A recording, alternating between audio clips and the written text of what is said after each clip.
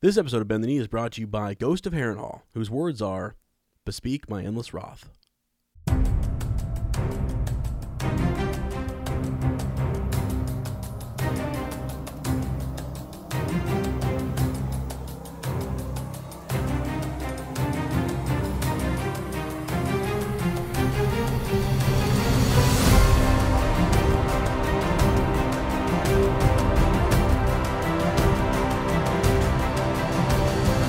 Hello and welcome to Bend the Knee, a Song of Ice and Fire podcast. I am Sir Matt, the Bud Knight. And I am Sir Ezra the Watchful. Welcome to our Song of Ice and Fire book club. Today we're into chapter 49, Eddard, 14 of A Game of Thrones. And in Fire and Blood, we'll be discussing Jaehaerys and Alysanne, Their Triumphs and Tragedies.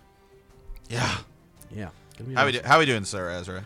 Well, guys, I will try to pull the microphone away when I am hacking up a lung, but I don't know, man. I've got the plague. Something's going on. Yeah.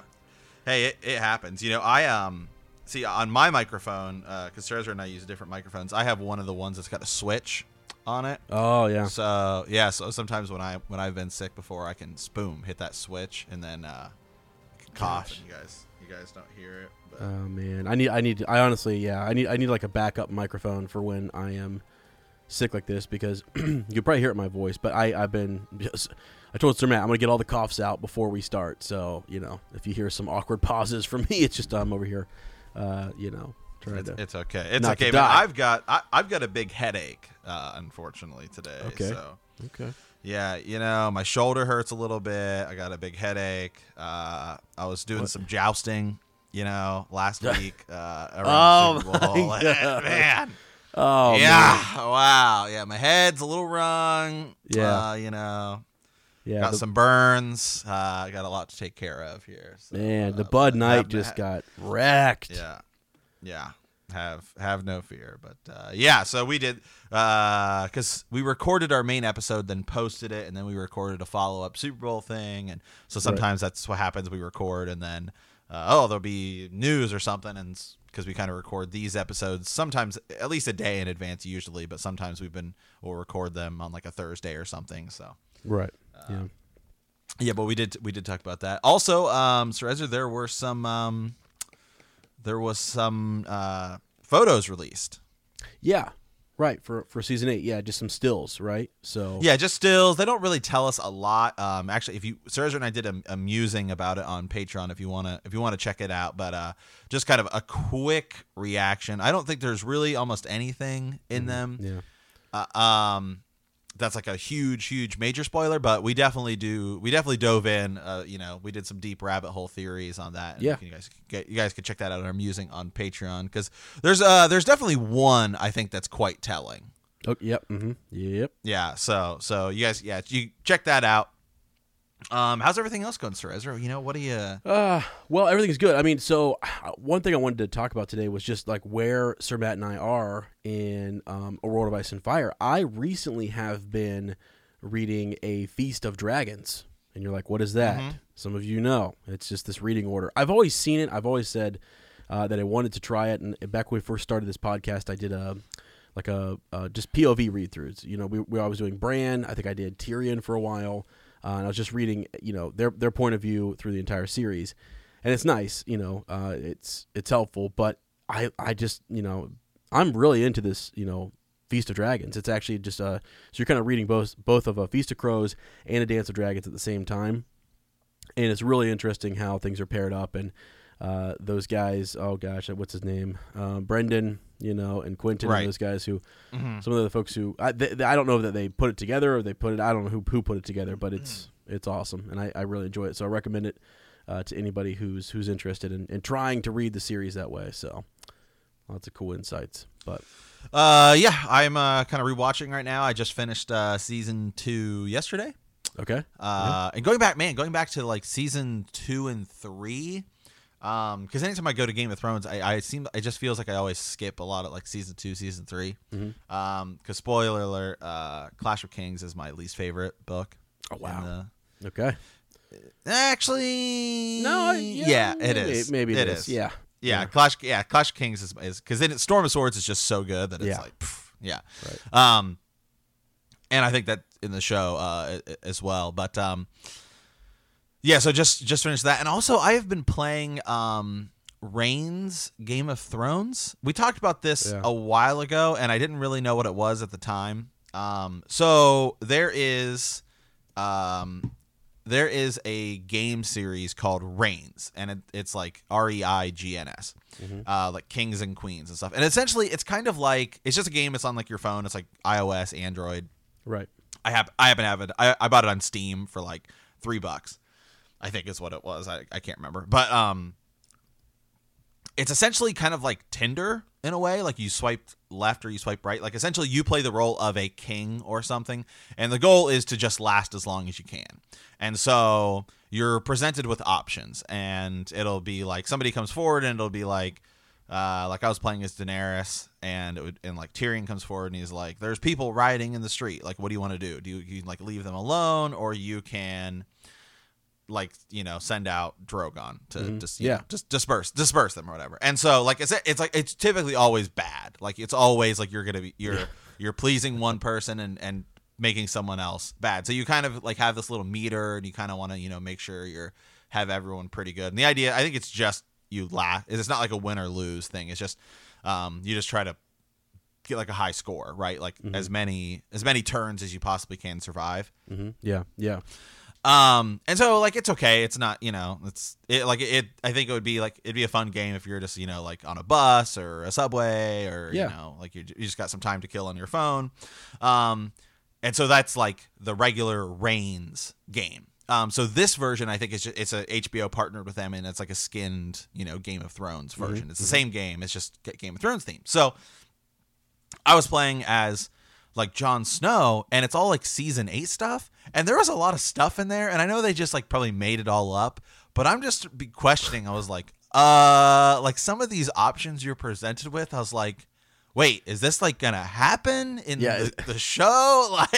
Like who wrote this? Like where did this come from? Because it's like, I'm playing as Jon Snow, and it's like Daenerys comes and she's like, oh, like I want to stay here with you, but I have to go back to Marine and take care of stuff. And I'm like, wait, what is happening? Like, what is going on? Yeah. And I don't think it's, canonical at all, but it's just interesting. And I don't know. I was playing it the other day just because I know it came out like a month or two ago. We had talked about it. Right. And so, no, I'm thinking about doing a Let's Play of it and posting it to our YouTube. Yeah, that'd be cool. Just kind of sit around and play fun. It's kind of fun. I don't know how much it cost normally. I can't tell now because I'm looking at my Steam account, and once you buy something on Steam, you can't see the price. But yeah, my guess is it's like $2 or $3. I don't know. I can try looking it up here on Android, or give me a second. But no, that's cool. So yeah, I think were there spoilers? Yeah, that's what we want to know. $4. $4 is what it is. Okay. Yeah. That's not bad. Yeah, and so you can play as like Tyrion, as like it's a King Tyrion, and like so like every person can play as like a king or like a queen or whatever. You can play as Cersei. Can you play as Beric Dondarrion? I mean, I don't know. I'm just kidding. Yeah, I want to see what some of the things are. Yeah, and so it's like one of the things is like when you're playing as Daenerys, Jon Snow will come up to you and he's like, I have to go back to Winterfell now, be safe. And so you can swipe like left or right. And right is like, I'll miss you, and left is like, no, stay. And it always changes. It's not like actual like Tinder, whatever, where it's like, you swipe right to like say yes and left to say no. Gotcha. Yeah, but yeah, I don't know. It's kind of fun for like $4. It's kind of fun to play like in the car or whatever. Right. That's awesome. That's cool. So that's just a little bit of our headspace, what we've been diving into, what we've been reading and things like that. So, playing, reading, whatever. I need to start my rewatch, honestly. My sister's been really interested in it. She's like, when are we starting? I'm like, I don't know. As soon as you re-download HBO Now or Go or whatever it's called. So, but gotta get that going, because that will be here before we know it. Yeah, it's good. I'm enjoying getting back into it. Just saw Jack just gave Arya the coin. Oh man. Yeah. Wow, that's crazy. Actually, I was just reading the chapter where she uses the coin to pay for payment across to Bravos, and it's with the Titan over there. She sees the Titan for the first time. Really cool scene. So. Yeah, and Daenerys just because season 2 is like halfway through A Clash of Kings, right? Because it's really like season 2 and 3 are Clash of Kings stuff. Yeah. So. Ah, man, that's awesome. Okay, so a couple more things there. We just want to plug real quickly our social medias. Just remember, I mean, this is, we post updates. We have different projects. We work on different things. But we do have some exciting new stuff that's coming out from Sir Matt and Sir Ezra. So stay tuned for that the next several months.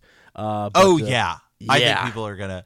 I think it's not Game of Thrones related, right? But I think we know that we have people who follow us across a lot of our projects, podcasts, and other projects that we do, and so I think that we have 3 kind of more projects, tentatively planned. One of them we know we're doing for sure. Yeah. The other two we will kind of see, and then there's like 4 and 5 and stuff down the line. Yep. Some real cool stuff. Yeah, so we'll just stay tuned. But to check, to see some of those updates, follow us on social media. You can follow me at womprat_2M on Twitter, Instagram, and elsewhere. So. Yeah, and you can follow me anywhere on the internet at Super Gainsbros. It's all one word. It's my Instagram and Twitter. Yep. Also wanted to again. Leading into the show, we want to welcome all new listeners. We got a lot of different folks who just started listening. Actually, today's Ravens, we've got several new listeners who have sent us a couple Ravens. We're gearing up for Ravens Nest, and want to say welcome to those folks. And we're happy to have you. And it's cool to get different insights, and some new comments, some fresh set of eyes on the series. So I'm excited about that. Yeah. Absolutely. Yeah, so a couple more. Do we want to talk about Raven's Nest? Do we want to put that in here? Yes, we do. Yeah, we Raven's Nest. Or Ezra and I know when we're going to do the next one. It is going to be February 24th. Sunday, February 24th, and we're thinking 1 p.m. Pacific time, which is 4 p.m. Yeah, no, Eastern time, which would be in I think. 4 plus 5 is 9 p.m. Eastern, or not London time. Yeah. And outside of that, I don't know. I think Hawaii's like 5 hours behind Eastern time, but I live in Pacific time, so I don't know. And then we have listeners in Australia because somebody joined us from Australia last time, and they're like, "Oh, it's great. It's like here." And so, but a lot of people kind of requested we started early. I don't, it's hard. Well, what we'll do is we'll mix it up, So last time we started later. Yeah, so we started, I think we started at 6 p.m. Eastern time last time. Yeah. And so we had some people request to start earlier, so. Yeah, and we're doing a Sunday this time again, but I think the next time we might try to aim for a Saturday. We'll look ahead. Yeah. See if we can, we can see, yeah. So just so we can get as many folks on there. We've got more Ravens pouring in. If you have one interesting theory or thought, send that to btkcast@gmail.com. So absolutely. All right, a couple more quick updates here. Just wanted to replug Radio Westeros, Yoke Boy and Lady Gwynnifer, just good folks. We're planning on seeing them at Ice and Fire Con. Get your tickets for the fan convention in Mount Sterling, Ohio. Should be a good time. I will be there, and I cannot wait to meet some of you and some of our other friends that we collaborate with, in Song of Ice and Fire. So. Should be cool. Mm-hmm. Should be a good time. Okay. Wow. Any other updates there, sir, man? I feel like that was a lot. No, that's it. That's a lot of updates. Yeah, that's a lot to keep track of. So, but it's just we just keep kind of gearing up. There's a lot coming. There's a lot happening. There's as we get closer. When are we going to get the trailer? That's what I asked you. Yeah, I don't know. I don't know. I was watching a YouTube video this morning, and then a Game of Thrones trailer started, and I was like, oh, what is it? And it was just. It was just a teaser, some new HBO teaser, but it's all old footage, So yeah, you have those as well, where they're putting together commercials and stuff, but it's all old footage. Right. Because HBO is also kind of pushing right now, like, oh hey, sign up, season 8's coming, let's but you can watch 7 seasons worth of great content. Yeah, download it now. Get your rewatch. Yeah, they want you. Yeah, to download that and get the rewatch going. So yeah. Okay. Yeah. So let's move. Are we ready for Maester study? Yeah, we are. Okay. We're gonna approach this a little bit differently because let's be honest, guys. Sir Ezra, I could put you to sleep. I know I can. It's a power that I have as a teacher. It is a power I am proud of. Okay. It's like when we're talking, I get super passionate when we talk about A Song of Ice and Fire, the main series, and there's really epic moments, and you get super pumped, But man, when you start talking about history, I can just drone, Yeah. Woo. I mean, you can't, and it gets real old real fast. I sometimes when I'm podcasting and Sir Ezra's going, I'll take pull a quick out nap. my phone, and I'm just kind of Instagramming or no, I'm joking, but no, Fire and Blood, as we've said, as we dive a little bit more into it, it gets kind of dry. It's kind of like old toast, a little dry. So. Oh my gosh! But this week's chapters actually has some pretty crazy stuff in it. Yeah, it does. And I think that's what we're going to kind of do is be less thorough in Fire and Blood and kind of just pull out the bigger kind of points. And there's some like crazy stuff that happens here in this chapter that I actually think you can kind of look to, and it gives us some answers to some things that happen in the main series as well. So this week, yeah, totally, yeah. This week we are in Their Triumphs and Tragedies, Jaehaerys and Alicent. And so if you remember when we initially got the Fire and Blood preview and we talked about Alicent and her trying to fly her dragon over the wall and it wouldn't go, well, that's this chapter, right? So I'll go ahead and read their first kind of segment here. Mm-hmm. The accomplishments of King Jaehaerys the first Targaryen are almost too many to enumerate. Chief amongst them, in the view of most students of history, are the long periods of peace and prosperity that marked his time upon the Iron Throne.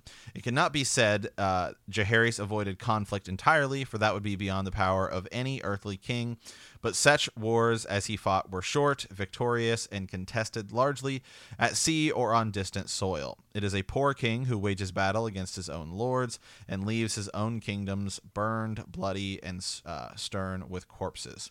Septim Barth would write, "His Grace was a wiser man than that." Mm-hmm. Archmaesters can and do quibble about the numbers, but most agree that the population of Westeros north of Dorne doubled during the Conciliator's reign, whilst the population of King's Landing increased tenfold. Lannisport, Goldtown, Duskendale, and White Harbor grew as well, although not to the same extent. So, and a lot of this has to do with fewer men marching off to war. Yeah, Sir Ezra. Yeah, people are surviving. It's there's not. We'll see later on in history. There's the great, like the spring sickness. There's these plagues that hit, and actually, we will see that later in Jaehaerys' reign as well. But for right now, we population is growing.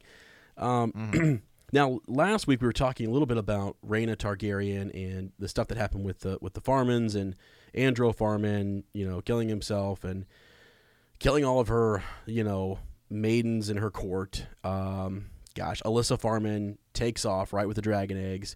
Mm-hmm. She is gone doing her thing. So it's important to remember that, because one of the biggest takeaways here is at the end of the chapter, Arya Targaryen, who is Rhaena's daughter, disappears on Balerion, right? Mm-hmm. And is gone. So, to start this chapter, one of the biggest points here is that she's on the Black Dread. We don't know where she went. And Rhaena takes Dreamfire, flies, tells Jaehaerys. They're super concerned, and she starts just searching for her, right? She starts looking around Old Town. I think she goes back to Fair Isle. She goes to, several different places. But we kind of lose track. And it even says at one point, let's see, after Fair Isle, history loses track of Rhaena Targaryen. Yeah, she would not return to King's Landing or Dragonstone for the rest of the year, nor present herself at the seat of any lord in the Seven Kingdoms. We have a fragmentary report of Dreamfire being seen as far north as the Barrowlands and the banks of the Fever River, and as far south as the Red Mountains of Dorne and the canyons of the Torrentine. So she's just kind of She's flying all over the place. She's looking for her lost daughter. And this is also, we don't know what she could do with this dragon. Imagine, if she's an upset princess or if the dragon's just out of control, where is he going to go? And I think it's interesting that they didn't think that he would fly back to Valeria, right? Yeah.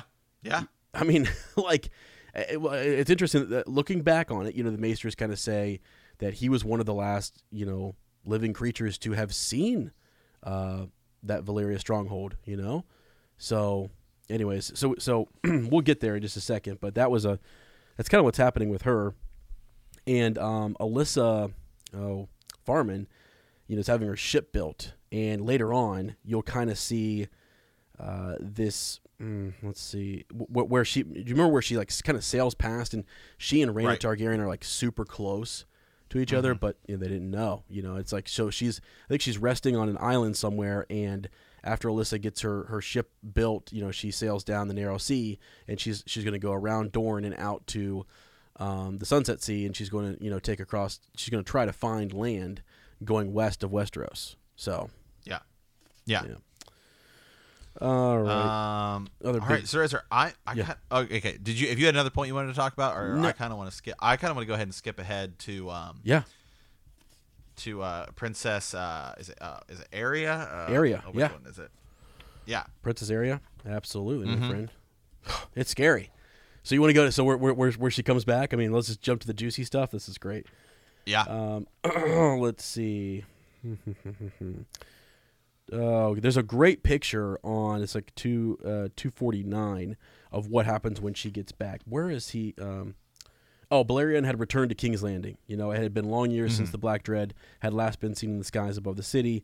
The sight filled many King's Landers with dread, wondering if somehow Maegor the Cruel had returned from beyond the grave to mount him once again. I don't know that they told everyone. I know that they were looking for her and looking for a dragon, but I'm not so sure that they said she was on Balerion or that she was, I think they kind of kept it a little bit, not quiet, but, they knew that Rhaena was looking, but I don't know if they mentioned the dragon that she was on. Right. But anyway, I know that the king knows and some of those close to him, but the small folk, might not know. So Balerion's shadow swept across the yard and the halls of the Red Keep as he came down, his huge wings buffeting the air to land in the inner ward of Maegor's holdfast. Scarcely had he touched the ground than Princess Arya slid from his back. Even those who had known her best during her years at court scarce recognized the girl. She was near enough to naked as to make no matter, her clothing no more than rags and tattered, clinging to her arms and legs. Her hair was tangled and matted, her limbs as thin as sticks. "Please," she cried to the knights and the squires and the serving men who had seen her descend. Then they came rushing towards her. She said, "I never," and then collapsed. So Yeah. let's pause right there. When I'm first reading this, I'm like, okay, so she's back.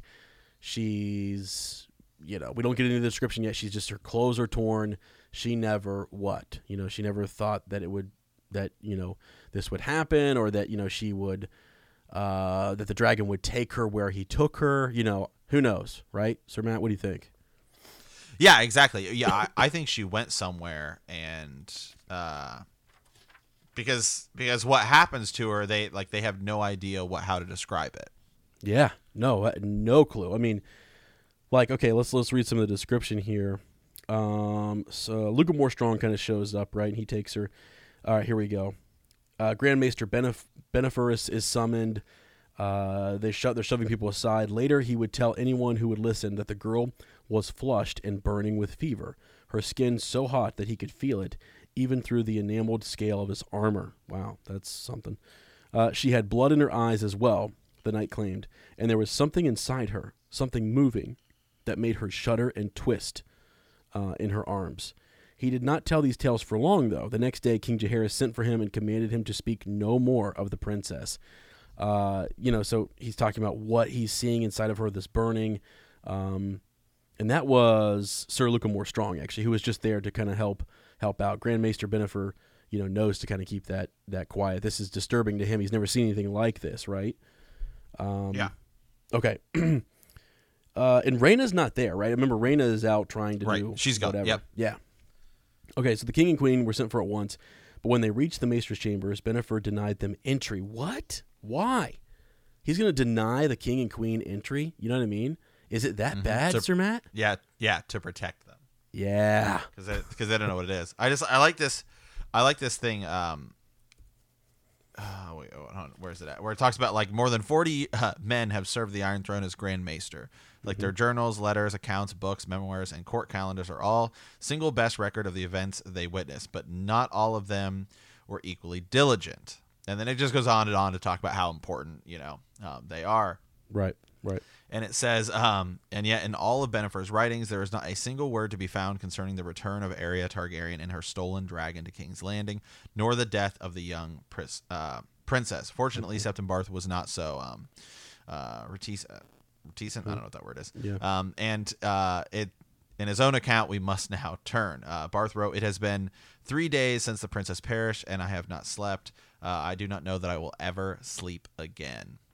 And then it goes on here, and it's like we have been told the world that Princess Arya died of a fever, and that is broadly true, but it was a fever such as I have never seen before and hope never to see again. The girl was burning. Her skin was flushed red, and when I laid my hand upon her brow to learn how hot she was, it was as if I'd thrust my hand into a pot of boiling water. Yeah. There was scarce an ounce of flesh upon her bones. So gaunt and starved did she appear, but we could observe certain swellings inside her, and her skin bulged out and sank down again. Not as if, for this was the truth of it. There were things inside her, living things, moving and twisting, mayhap searching for a way out, and giving her such pain that even the milk of the poppy gave her no secretes. We told the king, we must surely tell her mother that Arya never spoke, but that is a lie. I pray that I shall soon forget some of the things she whispered, though her cracked and bleeding lips. I cannot forget how often she begged for death. Yeah. And poor thing, like if you look at the photo, it's like, why not just? I mean, at some point, like it might have been a mercy, and you can see in the photos, how burned up she was, and then you can see what looks like these worms that are wriggling, around and through her, almost like small miniature snakes, creeping through her body, just burning her, right, consuming her from the inside out, and. So it says, the maester's arts were powerless against the fever. Her flesh grew darker and darker and then began to crack until her skin resembled nothing so much. Seven saved me as pork crackling. Thin tendrils of smoke issued from her mouth, her nose. It's awful. I mean, it says like she's cooking from the inside out. So, we had a theory, it's been a while ago, Sir Matt, but someone was saying, is this someone who maybe blew Dragonbinder, the horn? From Valyria. Tried to have more control over. Yeah, over the Black Dread. Yeah. Over the Dread. Right. Yeah. And I can see this. So we think, it's theorized here that we believe, right, that she went to Valyria, right? That's where he took her back to. This, and it was destroyed. We know that there were, Daenerys the Dreamer, right? Foresaw some people, that, So I'm reading right here is that a lot of people are saying that she went to Valyria, and just some of the food or the air content or whatever in Valyria she wasn't able to handle it. Yeah, that could be. It's like, what got into her? Was it a parasite that got into her that's squirming around? Because let's skip over here a little bit. You'll see. Okay. He goes on. So Septim Barth goes on to talk about the shock okay, here we go. Okay, I thought that was the most hideous thing that I should ever see. So her cooking and burning and the smoke coming out and her flesh turning black. But he says, I was quickly disabused of that notion, for a worse horror was awaiting me. That came when Bennifer and I lowered the poor girl into a tub, covered her with ice. The shock of that immersion stopped her heart at once. I tell myself, if so, that was a mercy, for that was when the things inside of her came out. The things inside came out. So the things, Mother have mercy. I do not know how to speak of them. They were worms with faces, snakes with hands, twisting, slimy, unspeakable things that seemed to writhe and pulse and squirm as they were bursting from her flesh. Some were no bigger than my little finger, but one at least was as long as my arm. What? Yeah. You know? So, right. So remember, it's believed that they have like dragon blood. Like, and remember, if you go back to like Valyria, all that kind of stuff, Mm-hmm. there's actual dragon blood in them. So, down the line, I don't know. But this I read as I read this comment here. This is on the Free Folk Reddit. People are talking about it. And so this guy's saying, I think it's an analog to Drogon / Dany. He says where Dany hops on a dragon to ride is accepted by the dragon, but she has no idea how to control it. So the dragon takes her to the place he's familiar with, which is the Dothraki Sea, right? That was his birthplace. Yeah. Mm-hmm. So similar here is Balerion was born in Valyria, and so takes Princess Arya here back to Valyria, and so something happens to her there. Yeah, exactly. And it's just sort of what would cause her? Is it, like you said, is it just the environment? Because this is in the histories, right? Euron Greyjoy goes there supposedly and comes back with Dragonbinder, the horn, and so that's where some folks have said maybe there were other horns there that tamed dragons, or just artifacts that she shouldn't have touched, or creatures from the earth that we haven't encountered or seen or whatever, and they infested her body. Who knows? It's kind of a mystery. But it's something else. So, he says they died. Though once they got out of her body, Septon Barth is kind of clinging to the fact that they died. Thankfully, they were creatures of heat and fire. They did not love the ice. Oh, no. One after another, they thrashed and writhed and died before my eyes. Thank the seven. I will not presume to give them names. They were whores.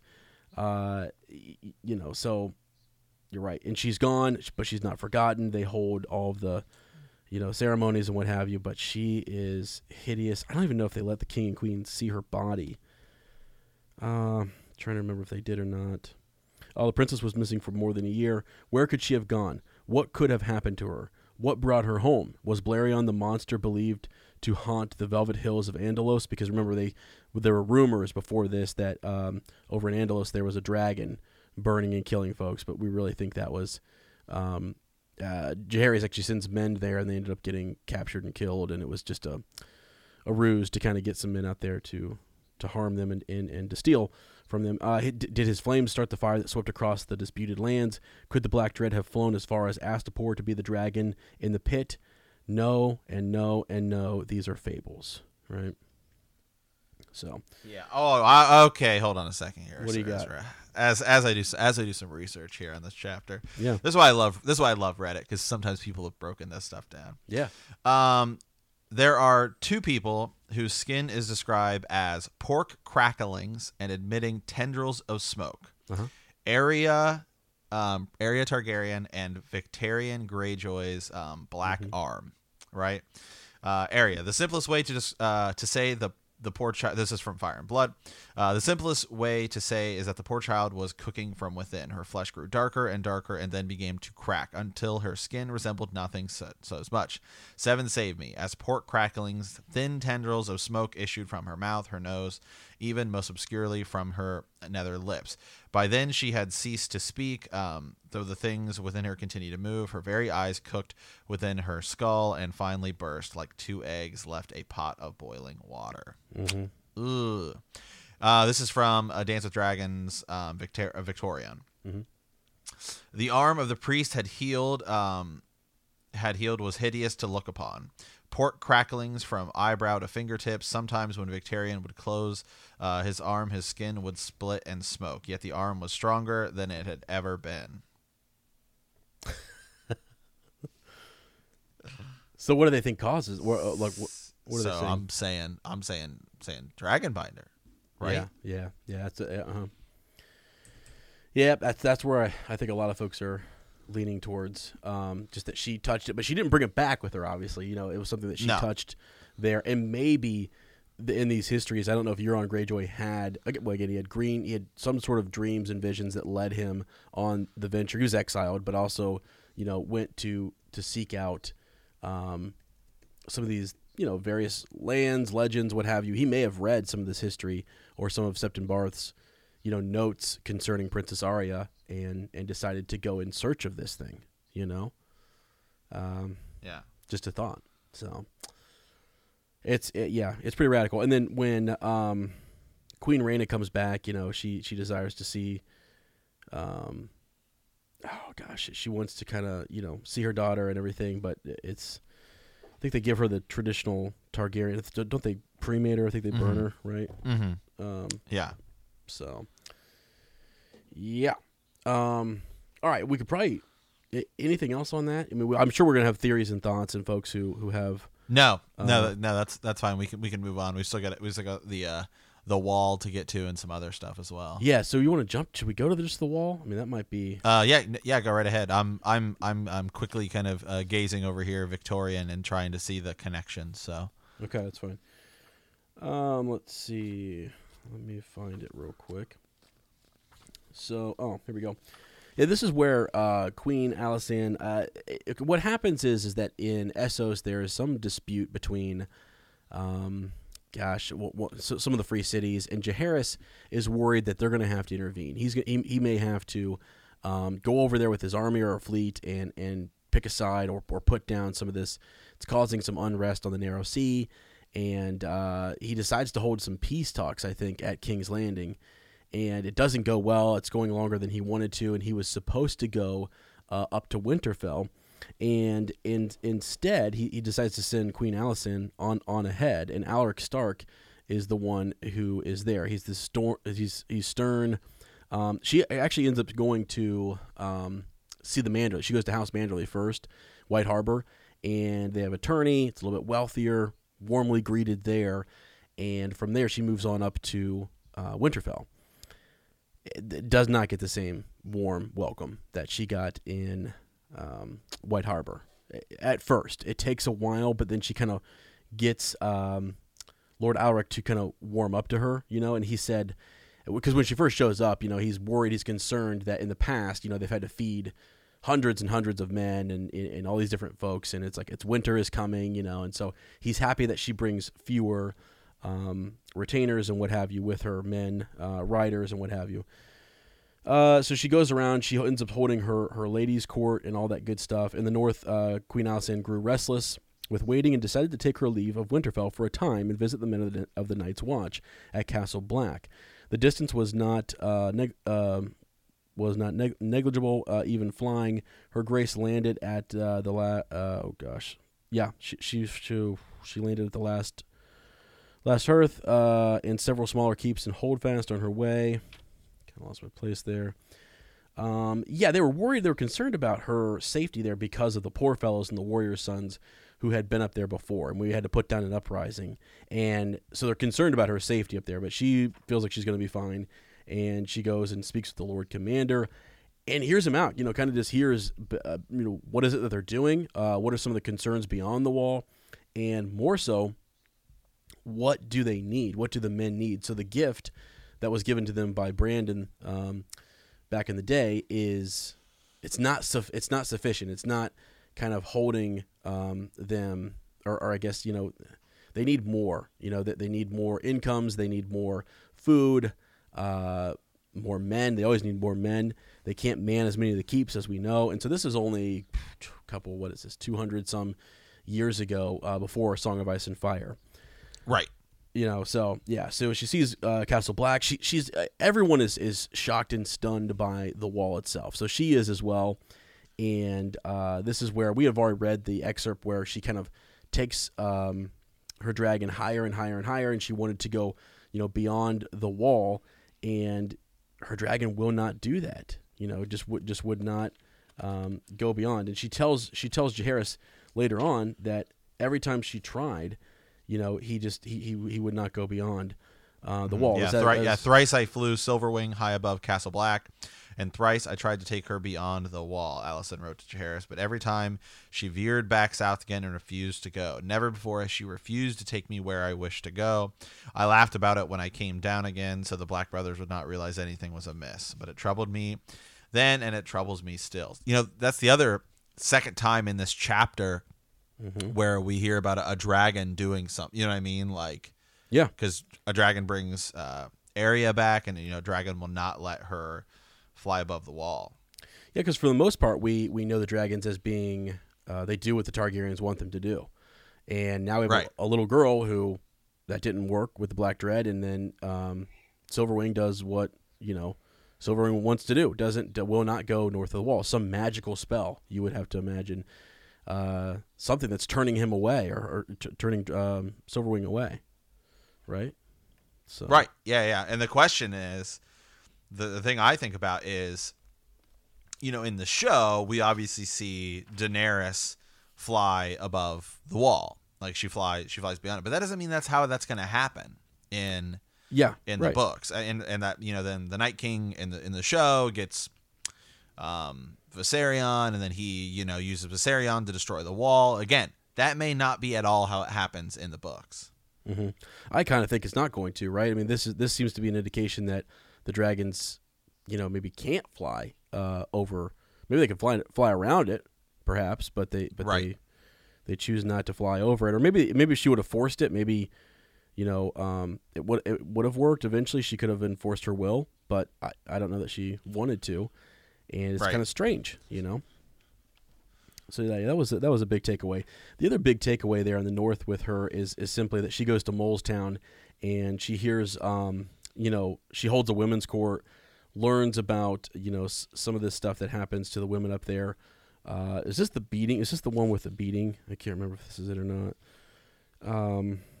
It may be. So we talked in the past about how you couldn't put if your father had remarried a woman and then your father dies and your stepmom is still left there, you can't put her out on the street. You had to. She's still entitled to all of her incomes and what have you, and you needed to keep her and set her up in a way that would be, so she wasn't just poor and begging on the street. So that was another law and rule that she helped with. And then I think this is the chapter where I just can't find it right now, where that man was beating his wife, right? In Molestown. She ends up going there. I'm almost positive that is. It is. Yep. I'm almost positive. I just can't find the passage. So anyways, to summarize it though, I think he almost, does he kill her? Doesn't he actually kill his wife there? Or he caught her being unfaithful or something, I think, and he ends up, beating her or whatever. I'd have to find it again, honestly, guys. I can't remember. It's been a while since I've read that part. But yeah, she continues to hold her women's courts, and, that's good. That's good Queen Alysanne doing what she does, and it's a good thing. I think those are the two big takeaways we wanted to have from this chapter. Mm-hmm. So, the last thing, I almost forgot. The new gift. She's the one who gives the Night's Watch that new. She convinces Alaric Stark to give them more lands. That's what I was leading towards there, and that helps them a lot. And they actually end up naming, renaming one of the keeps after her and what have you. So she helps them repair a bridge and a fort and what have you, and then gives them the new gift. Right? I mean, that's yes, yeah, no, yeah. There. All right, that's Fire and Blood. I mean, that's still, a lot, and we didn't even go into all the details. No. Two big takeaways there, and there's a bunch of stuff about Rhaena and the ins and outs of Targaryen life. The Starks, you get a little bit more on them and their just how they're different, beholden to the old gods and all that good stuff. White Harbor, they talk a little bit about the Manderleys and how they've relocated. That's a cool little story. There at the mouth of, just at the at White Harbor. So cool stuff. Little tidbits here and there. So, did you find anything else more on that? No, not really. I was looking, and then it got into a big Reddit thread of people yelling at each other, like most internet threads do. Oh, okay. Perfect. I mean, so a lot of people were just saying it was like maybe she ate something. It's worms because. Viserion, I was wrong. I said, or Victarion, blue Victarion doesn't blow Dragonbinder, right? He gets people to do it for him, but his arm is all jacked up. Yeah. And so people are saying, well, maybe, it was a worm or something that got into him that jacked his arm up, and that maybe that's the same thing that happened with Arya. With Arya. So. Well, I was going to say, because I know he doesn't, he's actually trying to convince those guys at the end there to blow it, and it's going to be a great honor for them and all that kind of stuff. But maybe just touching it and possessing it, as you said, something came off of it, a parasite that grew in him. And maybe for a while, Arya was stronger, perhaps, maybe. I don't know. Maybe it hardened her arm or something. Who knows? I don't know. But because she was there for over a year, and then she lived. We don't know when she contracted the parasite versus how long she was alive with it in her, all that good stuff. So, yeah. Yeah. Okay. All right. Well, let's move on over to the reread. This week we are in Eddard 14. Last week we were with John, where John was he was swearing in to the Night's Watch. Yeah, he found out he was going to be a steward and not a ranger. Sam Tarley had convinced him that he's going to be the Lord Commander Steward, and that's actually an honor meant to grow him from command. Mm-hmm. And then Ghost, as they go to the heart tree there, Ghost finds a hand. Yeah. So last time we were with Lord Eddard Stark, he had learned that King Robert had been mortally wounded by a boar.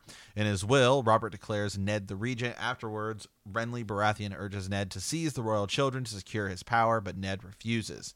Ned writes a letter offering the throne to Stannis Baratheon as the rightful heir. Reconsidering his need for men, Ned declares his intentions to Littlefinger and asks him to arrange the support of the City Watch. Mm-hmm. This week, Eddard 14. After King Robert's death, Ned convenes the small council to confirm him as protector of the realm. However, the council is interrupted by a summons to the throne room where King Joffrey demands his oath's fealty. Queen Cersei destroys Robert's will, and Ned declares Joffrey has no right to the Iron Throne. When Ned calls for the City Watch to seize Cersei and her children, the Gold Cloaks instead kill Ned's men, and Littlefinger reveals his betrayal. Yeah. Crazy, man. It's kind of a short chapter. It gets right to the point. Yeah, it's only like 5 pages, so it's 4 or 5. Yeah, maybe about 10, but yeah. Right. I also one thing I noticed, and I'm just going to kind of go big takeaways from this chapter too, because Barristan Selmy, when he wants to be with the boy king, right, the new king at the start of this, when Ned summons everyone there, and again, remember his daughters are supposed to be leaving. They're leaving today, like this afternoon, like late today or something. Because Arya's getting that last dancing lesson. Yeah, he lets Arya have one last dancing lesson with Syrio, and then Sansa's like, "Oh, I want to go see the king, or I want to go see the king, Joffrey." Yeah. And Ned's like, "Yeah, it's probably not the best idea." Mm-hmm. Right. Yeah, and it's too bad she didn't listen, But so anyways, with Arya. Yeah, that sets up a great next chapter, right? With her and Syrio Forel. So that's awesome. I read that today too, and I was like, wow, this is just as good as I remember it. But he calls the small council here, and Barristan Selmy. What I thought was interesting is, how he's dismissed later on. He's sent away or what have you. I think it's because Cersei can't predict what he's going to do. He doesn't fit into her kind of. Way of thinking in her Game of Thrones or what have you. But then also, he was standing on the opposite side here. Not even though maybe he would have supported, Eddard Stark. He's standing with him when they first confront the king. Do you remember that? Yeah. Mm-hmm. Yeah. So that made me kind of think like, I wonder if that had something to do with it. But I know there's a lot more to that. But he's there. He was summoned there to the council. And again, Littlefinger's already. Set up the betrayal and everything, but Barristan Selmy is not, he's just too good of a guy. You can't do deceitful, things like that around him or include him in those type of plots because he will do what's right, in his mind. Right, like when we get to it, when Cersei rips up the paper, he's like, those are the king's words. Yeah, exactly. So okay. All right, let's dive in here. The gray light of dawn was streaming through his window when the thunder of hoofbeats awoke Eddard Stark from his brief, exhausted sleep.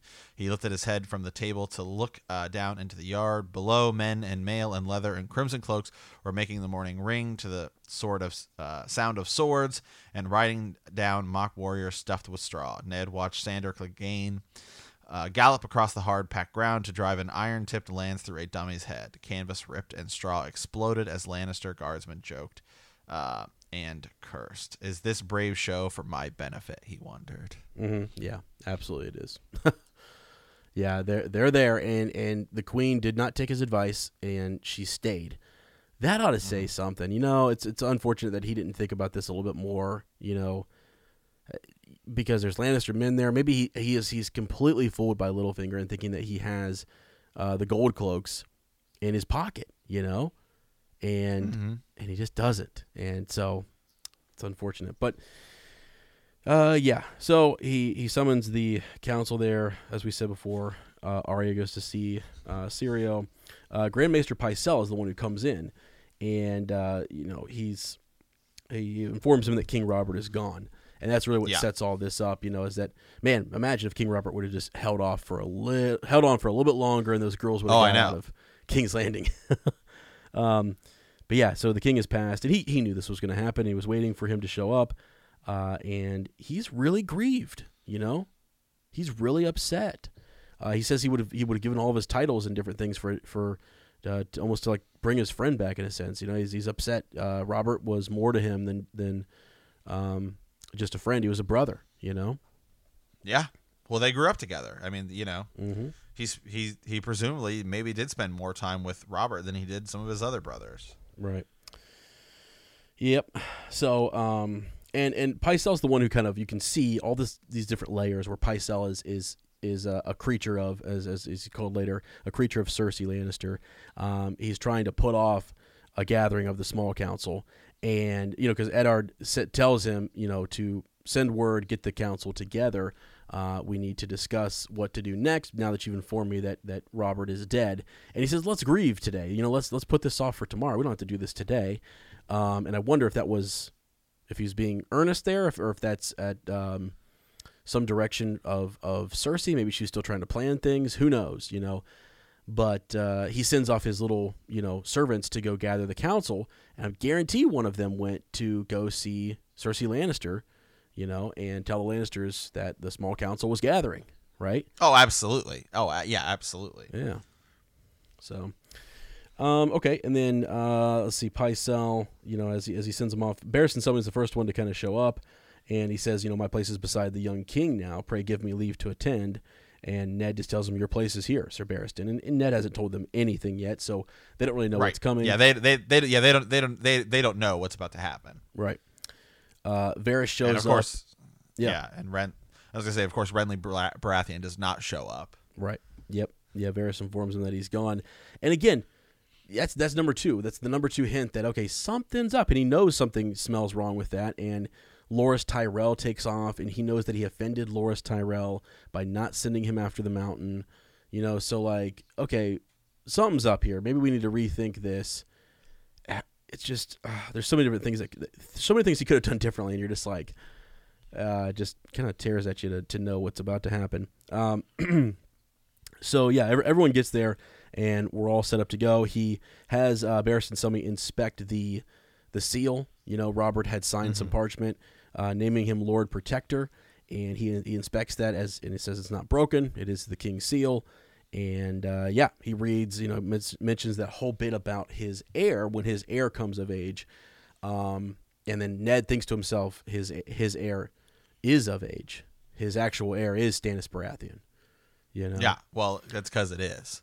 It is, yeah, exactly. Yeah.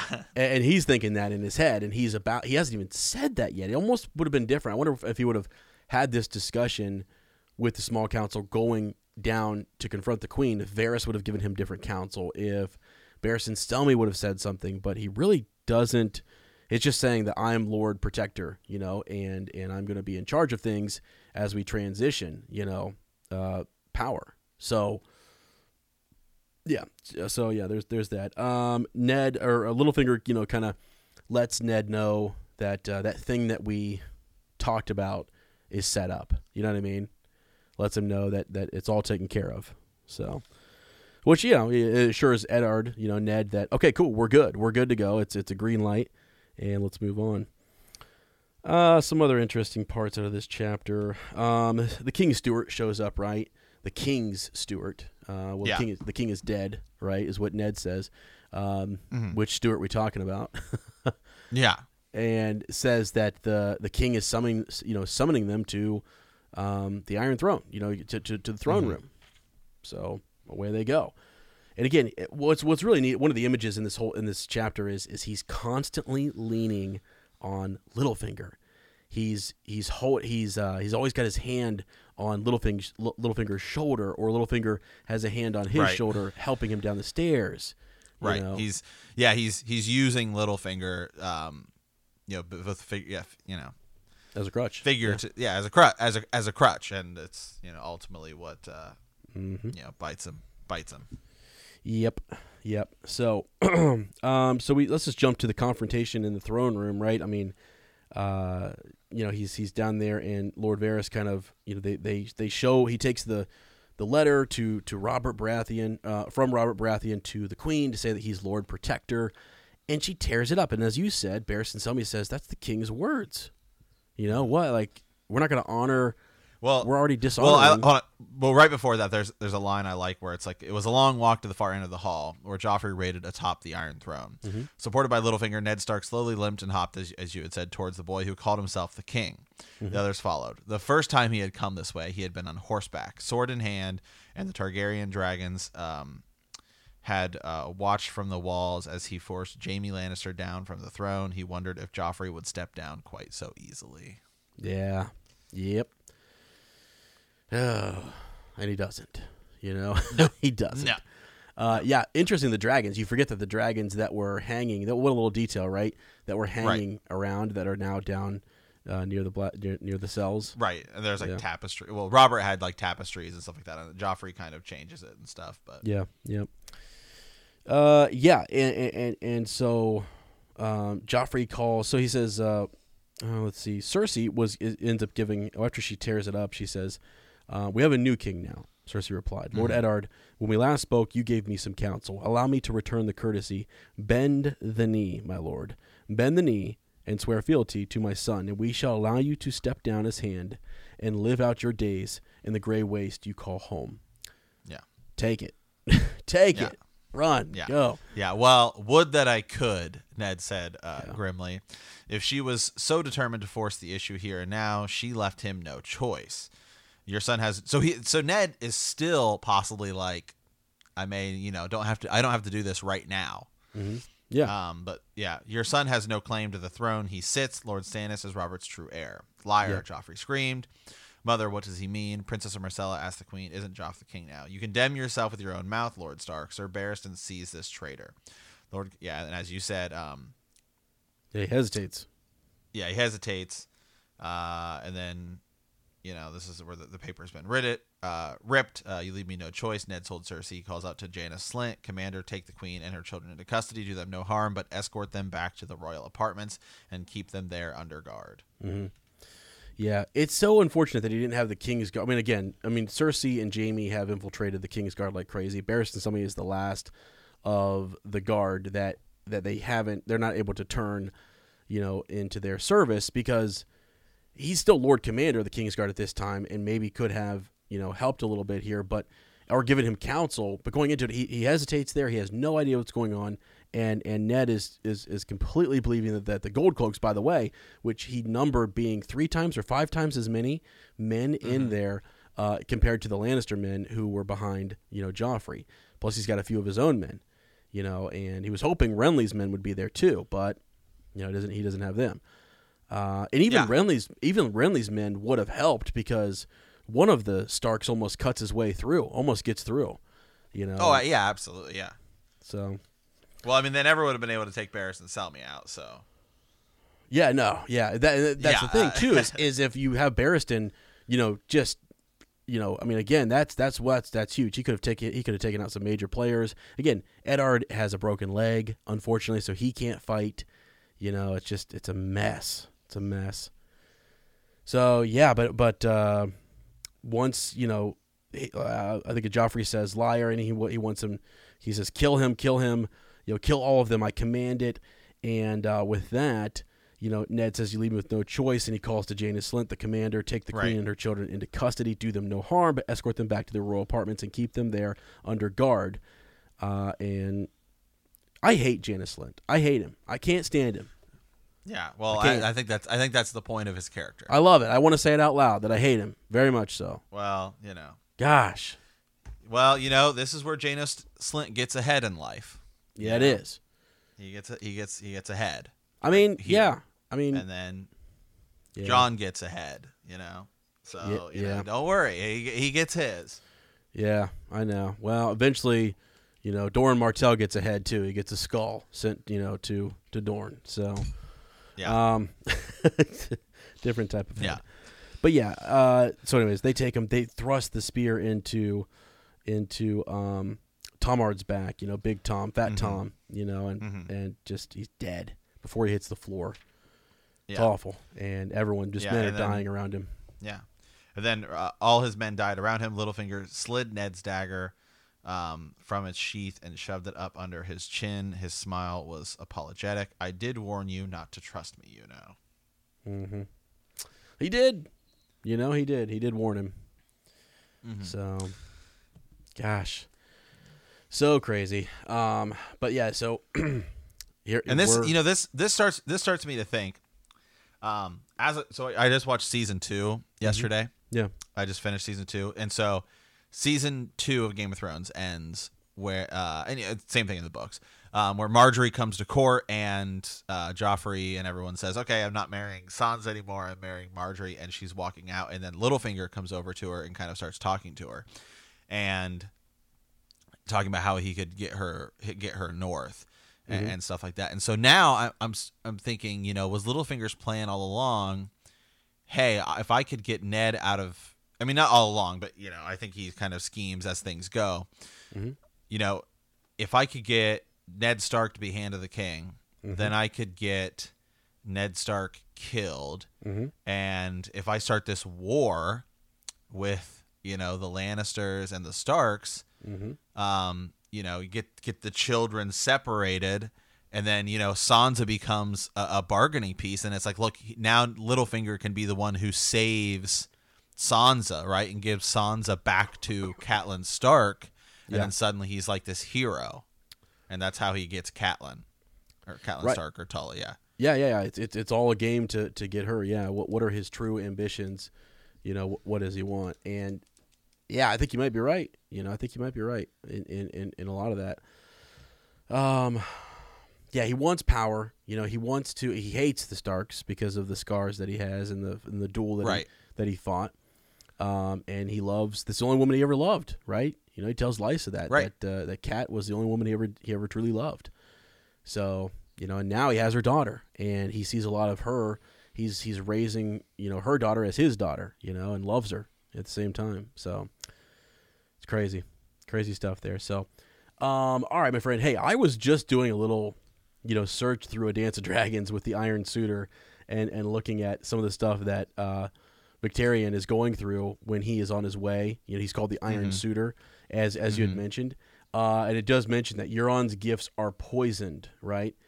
He reminded himself, all the time here, and so there's a lot where they talk about the things that he brought with him, to the Queen and all this stuff with Dragonbiter nearby. So I'm going to get to the bottom of it. We're going to look this up after the show and keep looking into some of that, because I had forgotten that little tiny detail.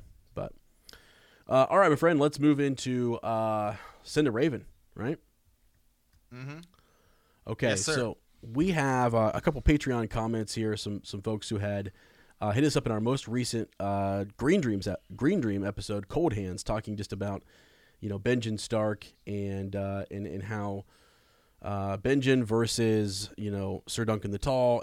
We're not going to spoil a lot of it, but I just want to read some of the comments here. We had Peter had made a note, just that he's not sold on Cold Hands being Benjen, and we had kind of mentioned some of that in the episode. Sir Matt went into detail about that, and also noted that Gurm denied identifying Benjen as Cold Hands to his editors. So just more little tidbits, about his identity and who Cold Hands could be. He died long ago.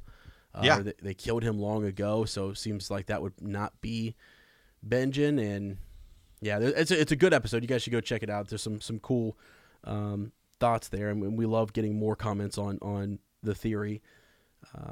So yeah, just a couple quick ones there. I think this one, let's see here.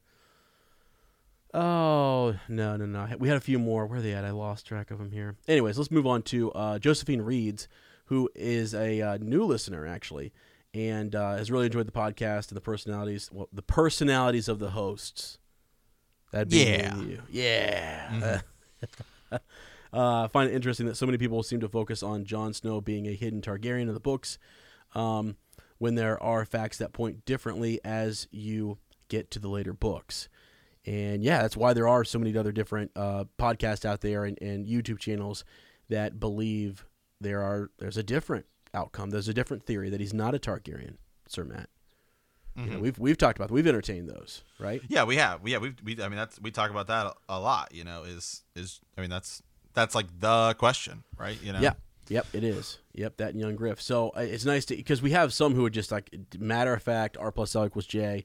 And then we have those that want to throw Ashara in there, and the Hallen Reed, and Mira, and all sorts of other crazy points. And I love them. I call them crazy because they're great and they're crazy, and I love crazy. Okay, that's why I call it that. Josephine Reed also mentioned, had a comment about the Cold Hands episode, just that it's an interesting idea. I never gave Cold Hands much thought and pictured him as Uncle Benjen, like in the show, since I didn't get to read the books until after season 6 or 7 aired. So, and what's interesting is in the books, I was just reading this the other day, when Bran is moving, he goes off and he kills the men. Cold Hands kills those men of the Night's Watch and sends them north. They come to the lake, the frozen lake, and then they go north and they find that small little fisherman's village.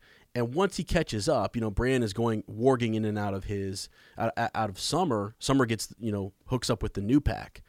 And I was telling Sir Matt today how interesting it is to read the series in a different order. So when you read that, A Feast of Dragons, right, you can kind of quickly see that the pack that Varamir Foreskins used to kind of that he warged into, the big wolf with big gray wolf with one eye, is actually the same pack that Summer comes across and takes on as his new pack.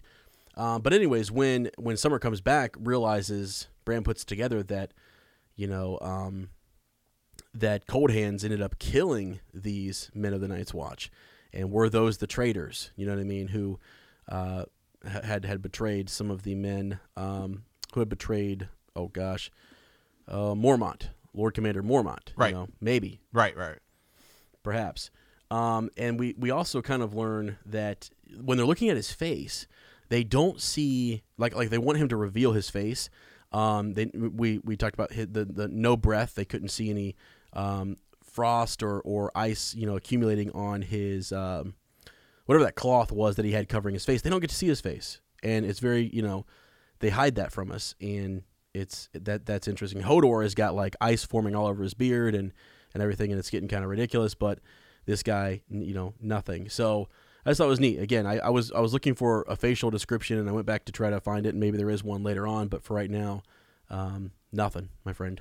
So, all right. So, are there any more Patreon emails here? Yeah. So Ravenwise, just a couple more from Josephine Reed, just talking about the apple cakes. Just that they were the cookbook. Yeah, right. Let me see here. I can attest to how good the apple cake things are. I got the cookbook for Christmas back before I even knew about the show or books, and like any curious person, had to try some of the recipes. I, of course, had to try making them in the old-fashioned way. They didn't come out looking the best, but they tasted good.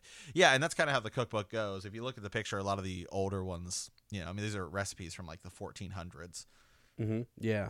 Yeah, that was a cool little reference. Yeah. I thought, I love when people can. Is she one of the ones who's posting the food that she's making? Who was doing that? Yeah, people.